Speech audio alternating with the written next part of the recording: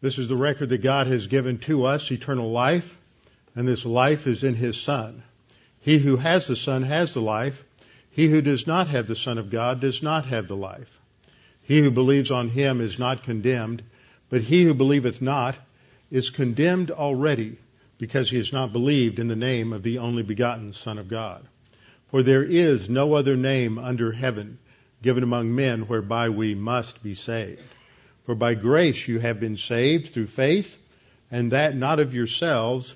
It is the gift of God, not of works, lest any man should boast. For I am persuaded that neither death, nor life, nor angels, nor principalities, nor powers, nor things present, nor things to come, nor height, nor depth, nor any other created thing is able to separate us from the love of God which is in Christ Jesus our Lord.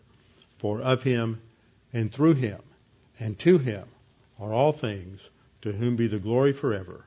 Amen. Before we begin our study this morning, let's go to the Lord in prayer. Father, as we come to your word, we recognize that your word is your word. You are the creator of the heavens and the earth and the seas and all that is in them. You are the author of the plan of salvation. But before there was a need for the plan of salvation, you were the creator of the human race. You created us male and female in your image. And you had a plan and you had a purpose for the human race prior to sin and the entrance of sin and evil into human experience. And Father, that the corruption that has entered into human history from sin and evil will not be erased until our Lord returns and establishes the kingdom. And nevertheless, we still have a mission, and there's much that we can learn from how we were created and why we were created for that purpose, and those purposes still stand. But Father, it runs counter to so much of our experience. It runs counter to the ideas and opinions and beliefs that are so often promulgated by our culture, by the media, and by our peers. And it puts us in complete conflict with our culture. And Father, we need to understand the truth of your word. We need to submit to it and recognize that this is not just a matter of human opinion, but this is your word to us as our Creator, the one who designed us, the architect of our lives and our souls, and the architect of human history, that we might know how to live in such a way as to truly fulfill your plan and purpose for our lives. And so today, as we begin this study on marriage and the family, we pray that you would challenge us, that we might be willing to submit ourselves to your word, to rethink, reevaluate often cherished ideas and views that we might have, or just opinions that have leaked into our soul from the world around us that we need to flush out of our thinking. And we pray that you would guide and direct us in this study, we pray. In Christ's name, amen. Open your Bibles to Colossians chapter 3. Colossians chapter 3, and this morning we're going to begin the next section in Colossians, beginning in verse 18. Beginning in verse 18. Now this morning, as we get into this study, we're going to begin another sub-series within our series in Colossians. And this one deals with what the Bible teaches about marriage and the family. This is a crucial and vital study, one that every one of us needs to pay attention to, no matter what your current marital status might be. Perhaps you are young and you have not married yet. Well, this is a great time for you to learn about what the Bible teaches about marriage and about the roles and responsibilities of men and women in marriage. Perhaps you are married and things are going great, but there are many things that you need to learn. Perhaps you're married and there are a few speed bumps along the way, and this is a way to think and reflect at perhaps areas where you need to go back and rethink some things. Perhaps you are beyond marriage, either because of divorce or because of death, and you might think, well, that has sort of passed me by, and these issues are not as relevant to me. But let me suggest that perhaps you have children or grandchildren, or if not locally, then within the body of the local church. Then one of the principles that Scripture lays down is that older women are to help younger women in working their way through the basic problems that enter into domestic situations. This is the focus of Titus chapter 2, that the older women are to teach the younger women, and it doesn't say older women teach younger women doctrine. It says older women teach younger women how to be good wives, how to be good mothers, how to take care of things around the house, how to handle the problems and difficulties that come into one's life when you're young and you're married and you face different challenges that you haven't faced before. Same thing with older men. Older men are to be there as wise counselors for younger men to help guide, direct them as they grow up and mature and learn to face all of the challenges and issues in life. So no matter what stage of life that you're in, there are things we're going to cover that are pertinent to every one of us. And I think that there is one area that is significant for all of us simply because we are living in the 21st century in the decline, I believe, of Western civilization, in a time in the history of this nation when the very concept of marriage is under attack from numerous forces, from forces within the visible church, as an institutional church, as well as forces outside of the church. Marriage is in a state of crisis and has been for at least 40 or 50 years as an institution, an institution viewed by society and understood by society. And yet we have all learned and studied over the years that marriage is not something that was developed or invented or by mankind. It wasn't something that was that evolved socially for various pragmatic purposes, but that God instituted and established marriage. God defines it, God ordained it, and God has given us principles and direction in Scripture on how to have a successful marriage. But therein we raise a question, what does it mean to have a successful marriage? To have a successful marriage does not mean that you have a happy marriage.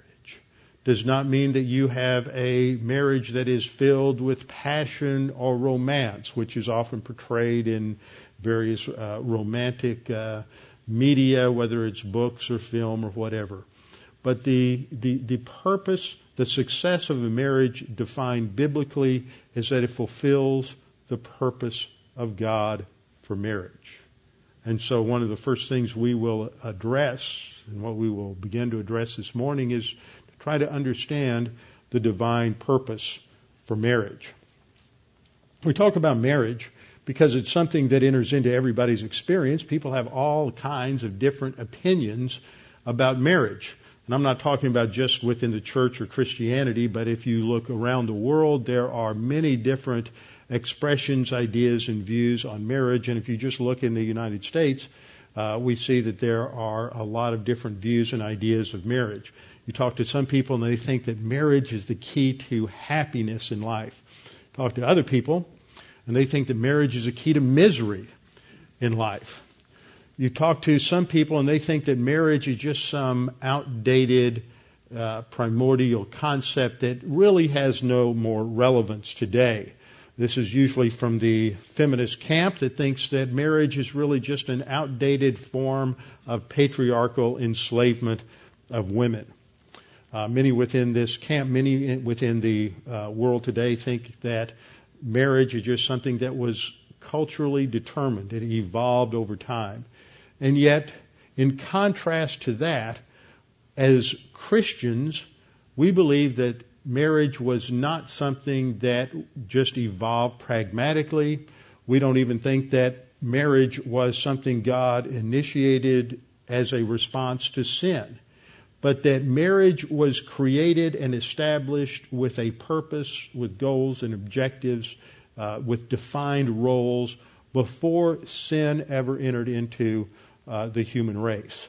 And therefore it is important for us to understand the divine intent of marriage before we can ever get into talking about many of the difficulties, problems, challenges that we face at an experiential level. We first must understand what the issues are in God's original intent for marriage.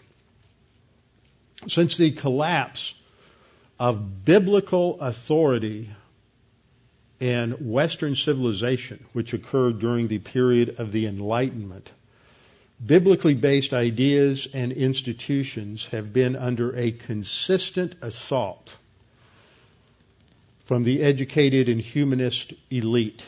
Started back in the 17th century, attacking the very idea of biblical authority as an authority.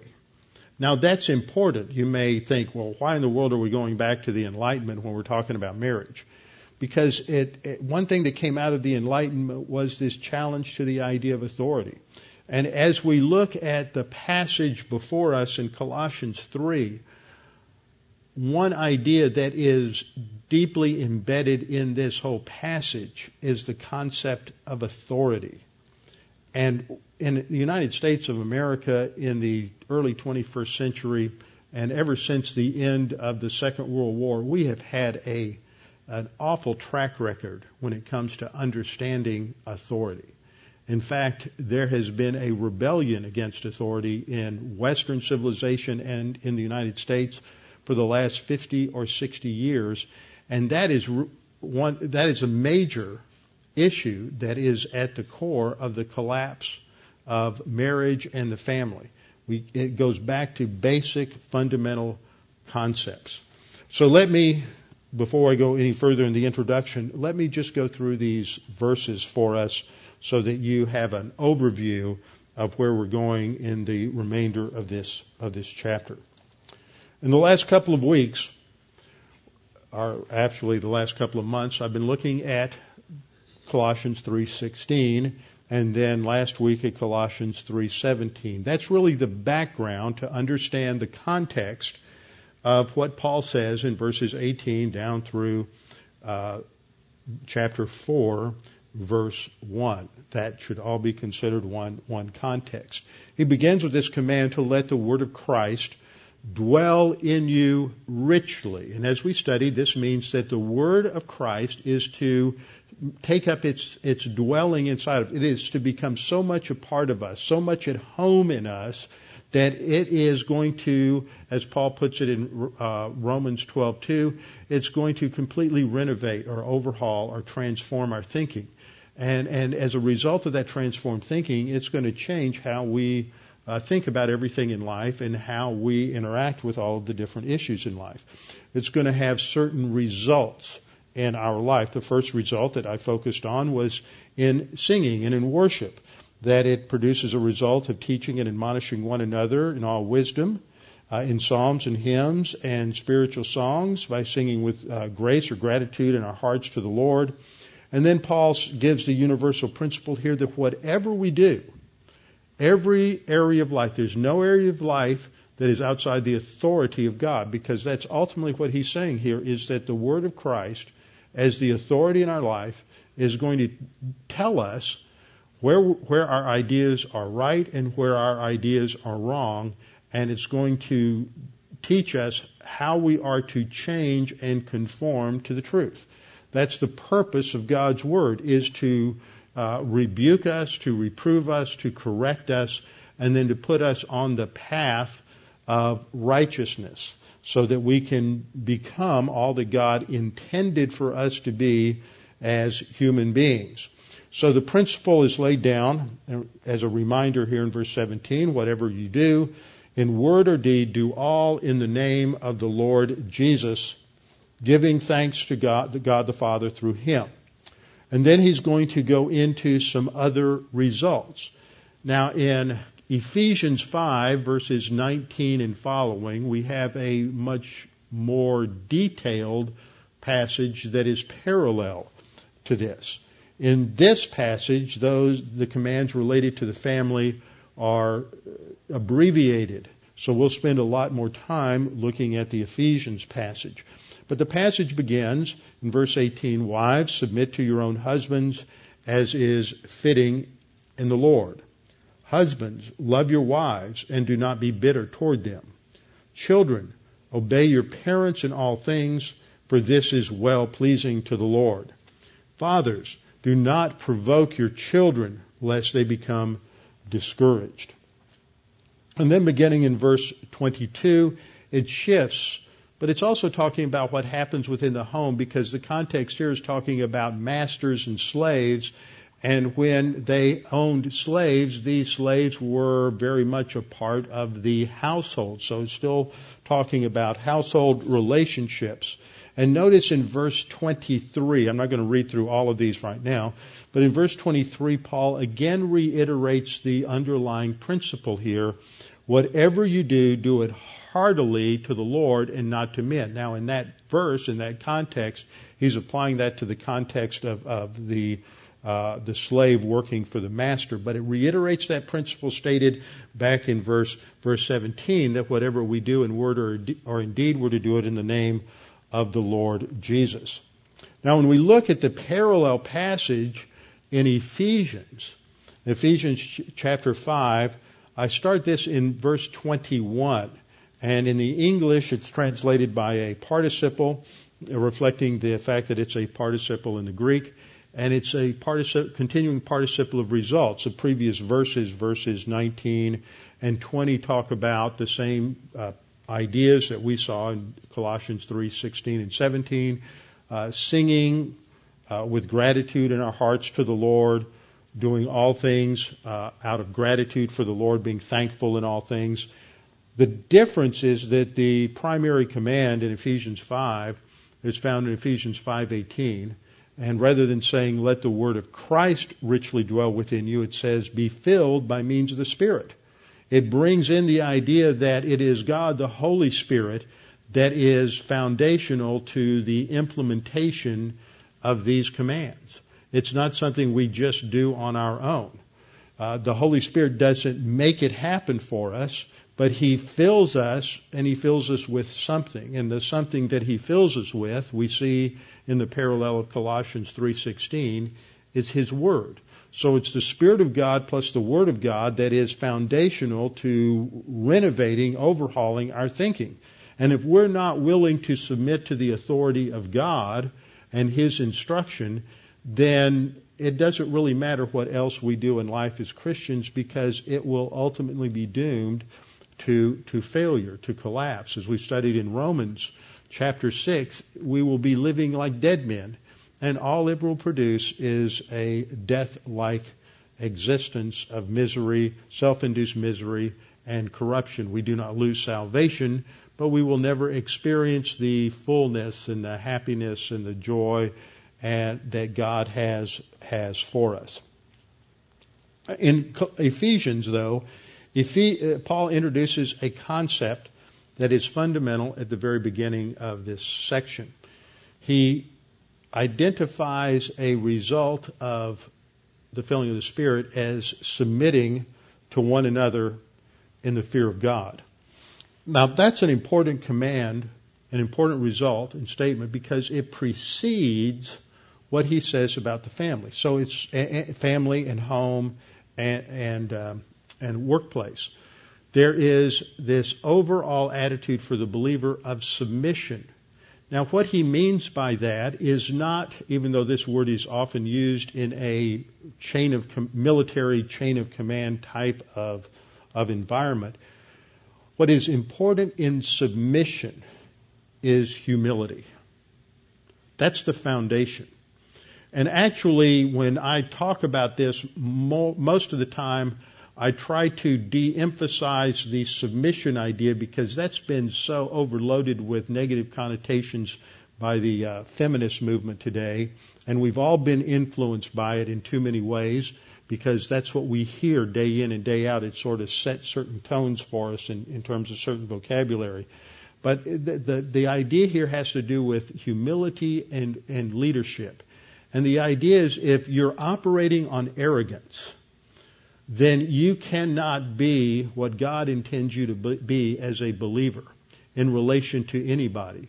Whether you're a wife, a husband, a parent, a child, an employee, an employer, if you're operating on arrogance, then it's going to be destructive to whatever it is that you are doing. So the fundamental idea in submission to authority is always humility.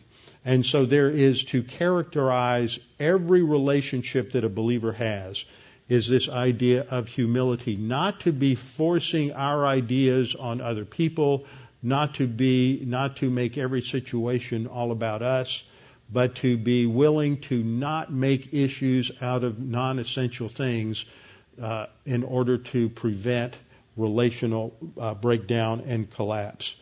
Paul then applies that within marriage, and he says, wives, submit to your own husbands as to the Lord. And then he explains it. He says, for the husband is the head of the wife, as also Christ is the head of the church. So his reasoning for this has to do with an order of relationship that goes back to Christ. It's not sociological. It doesn't have to do with cultural ideas. He builds it upon the foundation of our relationship to Christ within the church. With husbands, he uses the same model. He goes back to Christ.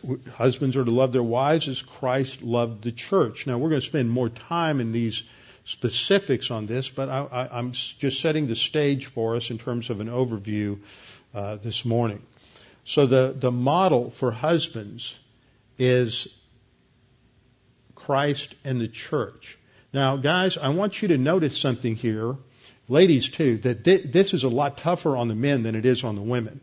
You know, in the post-feminist era, the women always vibrate as soon as you say, wives, submit to your husbands, and they're vibrating so much that they don't really hear how hard this is on the men. And the men don't really pay attention to it. That's the other part of the problem. The standard here is extremely tough on the men. Women say, well, you know, I'm married to this guy. He's not a leader. He's not really that positive of the word. He's not that successful. I just got stuck with this bum. And how in the world can God expect me to submit to him? But the husband sitting there saying, I have to love this woman like Christ loved the church. I don't think I could love anyone, even my dog, like Christ loved the church. Jesus Christ gave his life for the church. And even on our best days and our best moments, it's not that easy for any of us to think that we will give up our life for someone else. That's an extremely high standard. And let me submit to you that is a tougher standard than the standard for the women. Now, some of you women might not like that, but I think that is a tougher standard. And there's a lot more said here to the men about this than what is said to the women. And I think the reason for that is and we'll see this when we go back into the purpose of marriage, is that God designed the male, to be the head of the home and the leader of the home. And he's the one who is spiritually responsible. He's the initiator within the home. The woman is the responder within the home. And in many ways, though the woman has her own volition and often can rebel and just completely reject truth against the husband, but in many ways it is the husband who, through his successful obedience to the word or his failure to obey the word, sets the tone, the atmosphere within the home in terms of its spiritual focus. And failure to do that on the part of the men is often the cause of marital meltdown. And I would suggest that as we look at Scripture and we look at where we are either as Christians in the early 20th century, as a part of American culture in the early 21st century, that the reason that we have the problems that we do in terms of gender confusion, gender identity politics, the rise of feminism, radical feminism from the 60s, the reason all of this has happened is because ultimately American males failed to pursue the objective that God defines from the beginning of creation. And as a result of male failure, you have a reaction from the females who go off the cliff in the other direction in reaction to male failure. And then you set up a consequent ping-pong effect. For every action, there's an equal reaction. And so it goes back and forth, which has led to a further distancing of the two sexes, further collapse. And if we just look back over the last 50 years, since the rise of militant feminism in the early 60s, it has brought us the wonderful fruit of increased marital breakdown, divorce, the rise of gender confusion, increase in homosexuality and acceptance of homosexuality, and many, many other problems associated with the social shift and the social confusion now related to the roles of men and women and marriage. And it doesn't get any better. The only solution is going to be a divine solution. So to understand some of these things, we not only have to understand the text of Scripture, but we have to understand what has happened historically. And historically, in Western civilization, there was a massive rejection among the intellectual elite of biblical authority that occurred with what came to be known as the Enlightenment. And the idea was partially good, partially bad, as many things are, throwing off the yoke of authority of the Roman Catholic Church. But there was this confusion where the Roman Catholic Church of the Middle Ages was identified with Christianity. Now, the Roman Catholic Church really wasn't biblically Christian. The Roman Catholic Church had for over 1,000 years wedded itself to first Platonic ideas coming out of ancient Greece and then Aristotelian ideas, so that the Roman Catholic Church did not represent a biblical view of God, man, and creation. It represented a synthesis between biblical ideas, so there was a lot of biblical nomenclature, but it was just another form of paganism because of its merger with Greek philosophical thought. Now, this brought about a collapse of, in many ways, of Western civilization in its own right, until Martin Luther led the charge against the Roman Catholic Church in the Protestant Reformation. And they threw off the authority of the church, but in the Protestant Reformation they returned to the authority of the Bible, so that the battle cry of the Protestant Reformation was sola scriptura, the Bible alone. But there were those who didn't want to go to the authority of the Bible. They wanted to throw out both the Bible and the Roman Catholic Church as an authority. And so they looked to man and mankind as the ultimate source of authority. They were called humanists.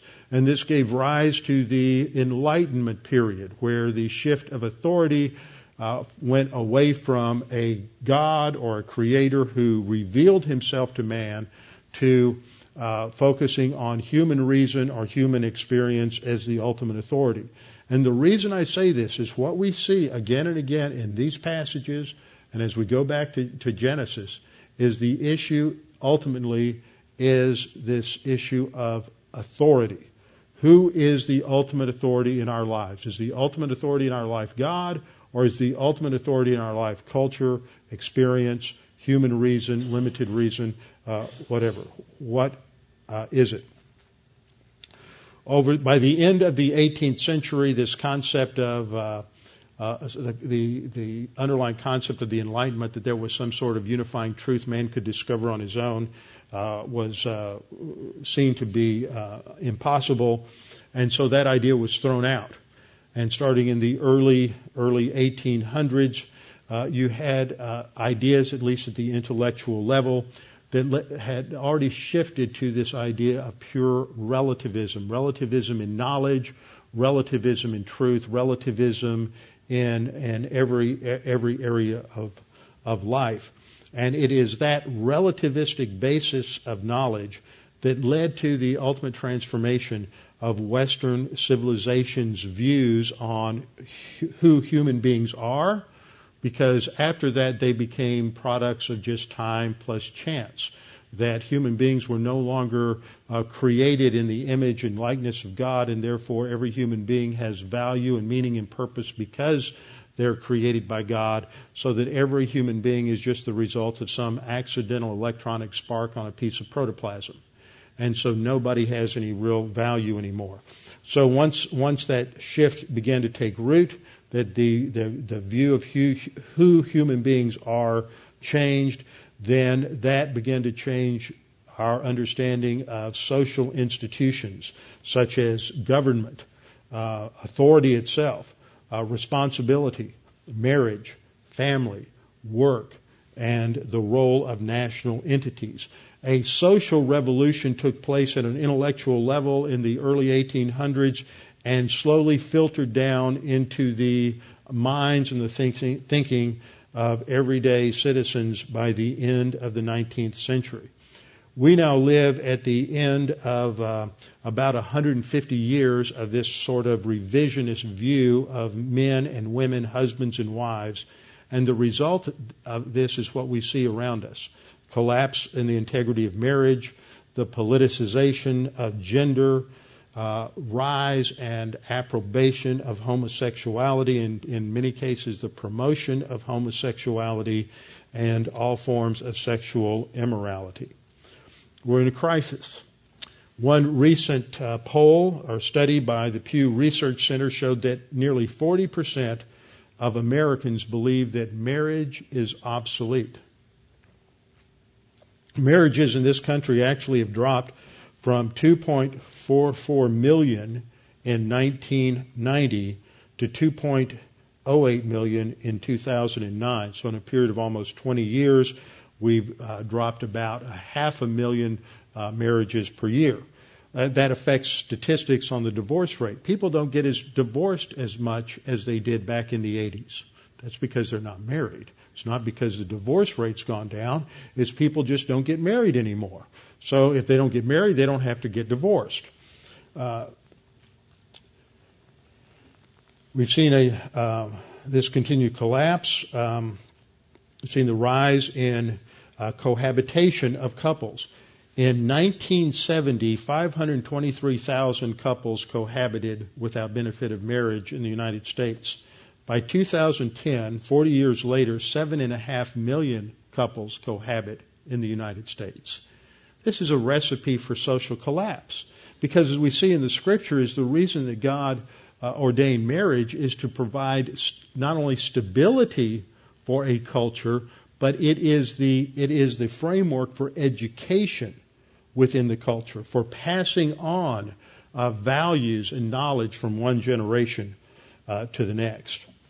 At the same time that you've had this shift taking place, there has also been a rise of divorce, especially since the 1975 rulings on no-fault divorce, which basically meant that one member of the marriage can divorce the other one without showing any cause whatsoever. It takes two to keep a marriage going, but it only takes one to end it. Along with this, we've had a challenge to our basic definitions. What's a marriage? What's a civil union? How do you define it? Is it a cultural definition or a definition from an almighty God who created us? Furthermore, there are social costs of divorce, something that is never gone into. But if the divorce rate were cut in half, then it would radically change the demands upon the welfare system in the United States. The social cost is unbelievable in terms of dealing with everything from children to the collapse of family fortunes, because all the money leaves the family and goes to the lawyer. Then the lawyer's rich, and then he gets a divorce, and it just keeps repeating itself. And all of this wealth gets lost, and people end up without the means to take care of themselves as they become older. This is a radical shift in American culture. Alexis de Tocqueville wrote in the early 19th century, as he traveled through the United States and wrote his observations of our culture at that time, he said, "There is certainly no country in the world where the tie of marriage is more respected than in America." That certainly is not true today. Now, the feminist movement had a large role in changing our views of marriage, changing our views of maleness, changing our views of femininity. And that started with the attack on traditional marriage by Betty Friedan in 1963, urging wives to leave their homes, join the workforce, and become independent of men. And at the root of this was an idea about the nature of sexual identity or gender, that men and women are really completely interchangeable.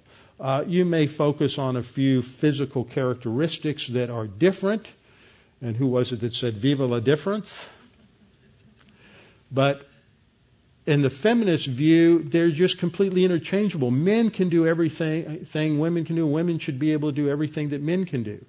The result of that idea is that in many cases, and I'm not blaming parents for this, but in many cases what has happened is parents raise their children, especially their daughters, to be men, to do everything men can do. And then they wonder why when they grow up they have gender confusion. And that happens. And it's because we were infected by these ideas that there's not really a distinction between men and women, and they should be equal. Now, there were some good things that came out of that movement, but this was just the bait. The bait was that women should get equal pay for equal work. That's true. That should be the case. If anyone does X amount of work, then they should get the same pay, the same reward. There should be certain equalities. But that doesn't mean that as individuals, as women and as men, that they are identical. God created them differently. But if you don't buy into a biblical creation view of the human race, then this is the logical consequence. It all just happens by time and chance, and it just came along, and that's all there is to it. First, as you look back over the feminist movement, the feminist movement sought to redefine the roles of women, and in order to do that and to be successful, they sought, first of all, to destroy the institution and the inviolability of marriage. And they attacked it by getting the laws for divorce liberalized so that it would be easy to terminate a divorce. At the same time, coming out of the 60s, you also had the war on poverty that came out of the LBJ administration, which established much of the current welfare system, which channeled all welfare distribution through the mothers. At the same time, with the rise of the feminist movement, you have legal decisions made in terms of welfare that rendered the husband and the father irrelevant to the family's economic well-being. So you've demasculinized the men. You've removed them politically through legislation from a position of influence and significance in the family. There were many other factors that were going on, and I'll pick up some of those, but I want to go look at the essential issue here that underlies all of this, and that is that there is a failure to understand that there is a divinely established difference between men and women. It is not just physical. It is also has to do with the entire makeup of the individual soul and spirit, and that God established distinct spheres of responsibility from men and women. And that is not to say, because it's often mischaracterized, that's the other thing we have to fight with this, is that there are so many mischaracterizations, and in some cases they're legitimate, because as men went off the deep end in one direction, they abused women. And one of the things that we saw, and if you haven't listened to my series on Judges, go back and listen to it, is that in a culture that is in decline, there will be a related breakdown in marriage and the family, and men will become feminized and women will become masculinized. And as that happens, the increase of abuse from men to women will take place. This is a result of a breakdown of role distinction. And it's because the further we get away from the absolutes laid down by God's Word, the more everything goes into meltdown. So in order to address our purpose of marriage, we just have to very simply go back to the very beginning. In Genesis chapter 1, we have a summary of God's creation of the human race. You might want to turn with me there, because we'll not only look at this passage, but we'll look at another passage in Genesis chapter 2. Now, these two passages help us to understand God's purpose for creating the human race, male and female, and the value of every member of the human race. In Genesis chapter 1, we have the overview of God's creative activity in terms of the 6 active days of creation and the 1 day of rest. On the 6th day of creation, as the crowning element of His creation, God created the human race. God said, "Let us make man in our image." The plural here indicates the full activity and full involvement of the Trinity, Father, Son, and Holy Spirit. Let us make man in our image. And the word translated man there is not the word for male, but the word for mankind, or the human race. Let us make the human race, mankind, in our image according to our likeness.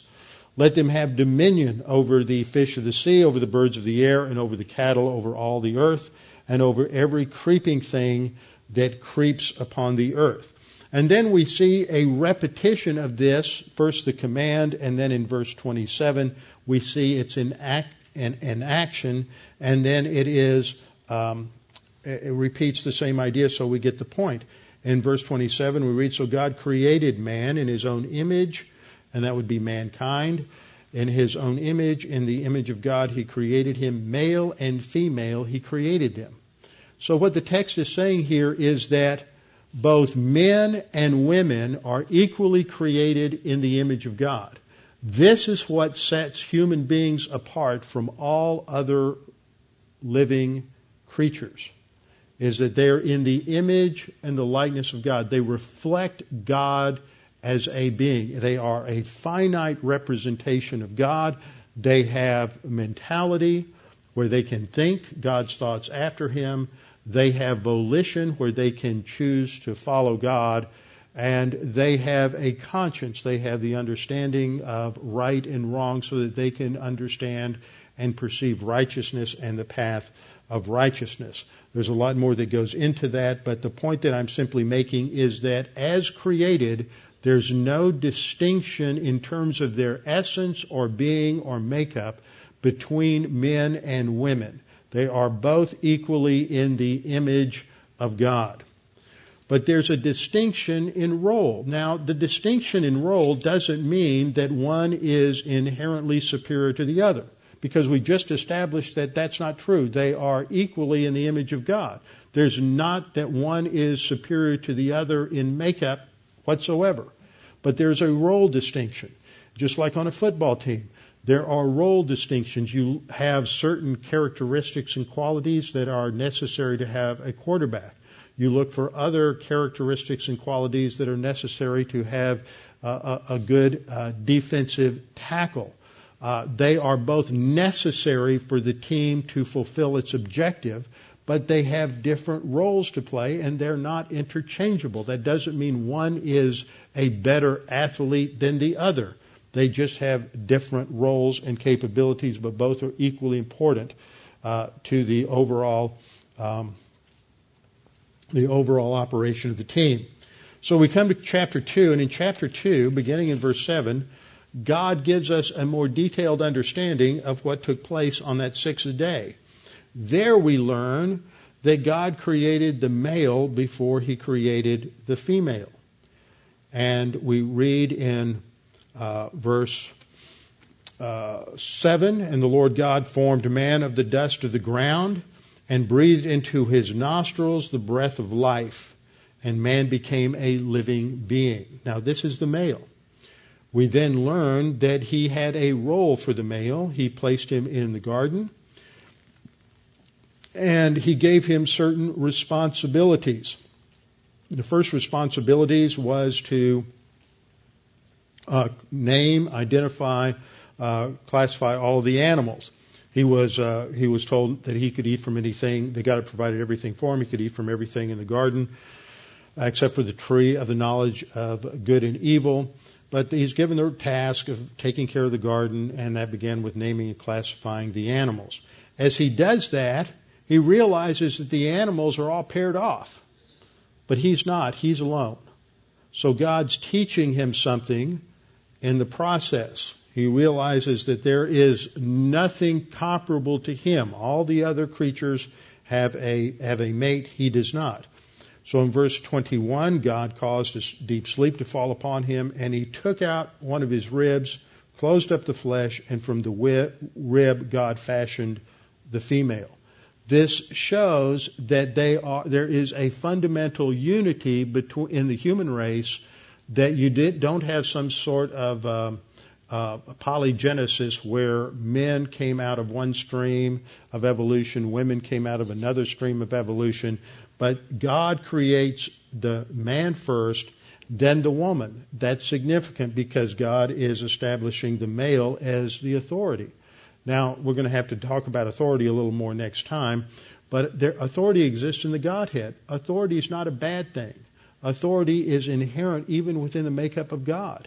God the Father is the Father. He is the leader and the ultimate authority within the Godhead. Jesus said, I can do nothing unless the Father gives it to me. Authority isn't something that is bad. Authority can become perverted because of sin, but authority existed for eternity in the Godhead, and it existed in the Garden of Eden before sin ever caused any kind of disruption between Adam and Eve. So God creates the woman from His side, indicating that there is a unity there. Both are equal in terms of their possessing the image of God and reflecting the nature of God, but there is a distinct role. And the distinction there is seen from verse 18. In verse 18, the Lord God said, "It is not good that man should be alone. I will make a helper comparable to him." And that word there for helper means someone who assists him in achieving a goal or an objective. Now, the objective is stated back in Genesis 1:26, that man was to have dominion over all of creation. He was to rule over all of creation as God's representative. And he had to, but yet He just given all of the raw natural resources out there on the earth, and he has to exercise dominion. This is going to take a lengthy period of time, thousands of years. He cannot do it alone. He needs a helper, an assistant. Now, there are those who are influenced by feminism who say, well, a helper, that is a secondary role. That's a secondary task. The Bible minimizes women from the very beginning. But that is only because people have rejected the authority of Scripture from the get-go. Really, the only person who is consistently called a helper in the Scripture is God. That word is applied to God numerous places. We see that word Eitzer in the Hebrew as part of the name of Aaron's son Eliezer. God is my helper. And in Psalm 121, 1, 2, and verse 8, we see the word repeated several times. The psalmist says, I will lift up my eyes to the hills. From whence cometh my help? Same word, Eitzer. My help, my Eitzer, comes from the Lord, who made heaven and earth. Our help is in the name of the Lord. The Lord is our helper. The concept of being a helper is an extremely high task. That word is applied only to God. So this is not a term that is demeaning of the role of women, but exalts the role of women from the very beginning of creation.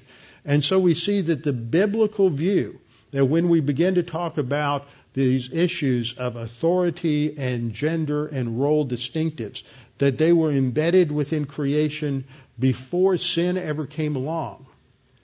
And they are there for a purpose so that the human race, as those created in the image of God, can fulfill that destiny. That's the purpose. The purpose is not happiness. That's a byproduct. The purpose is not economic advancement. The purpose is not procreation. The purpose is to fulfill the mission of God, to exercise dominion over all that God has created as the representative of God. When that is done the way God says it should be done, a byproduct of that will be stability, and it will be joy, and there will be happiness. If there is no joy and no happiness and no fulfillment, then it is because the individuals involved have lost sight of the goal or the objective. They're not trying to achieve God's objective God's way. They're trying to do it their own way. And once that happens, then everything starts to break down, fragment, and collapse.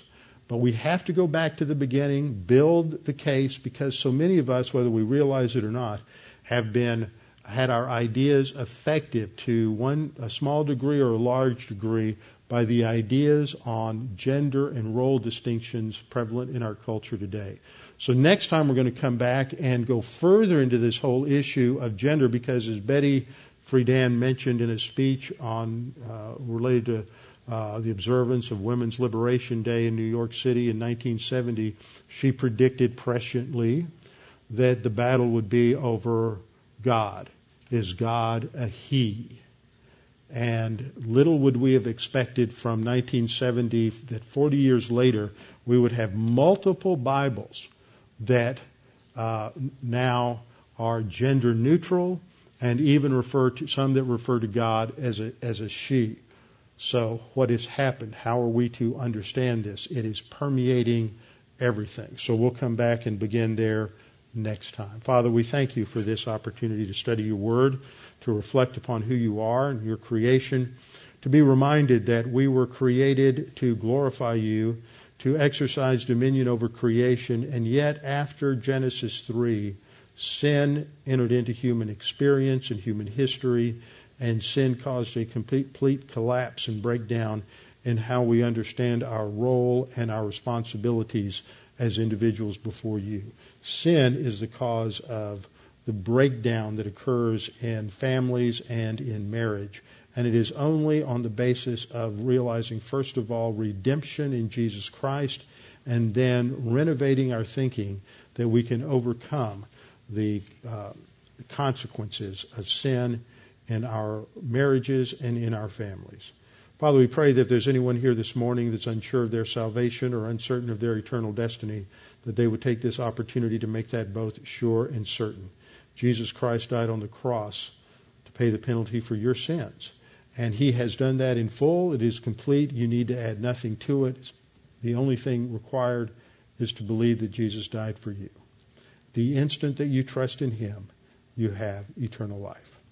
Father, we pray that you would challenge us, encourage us, strengthen our homes, and strengthen our marriages and families as we study these things. In Christ's name, amen.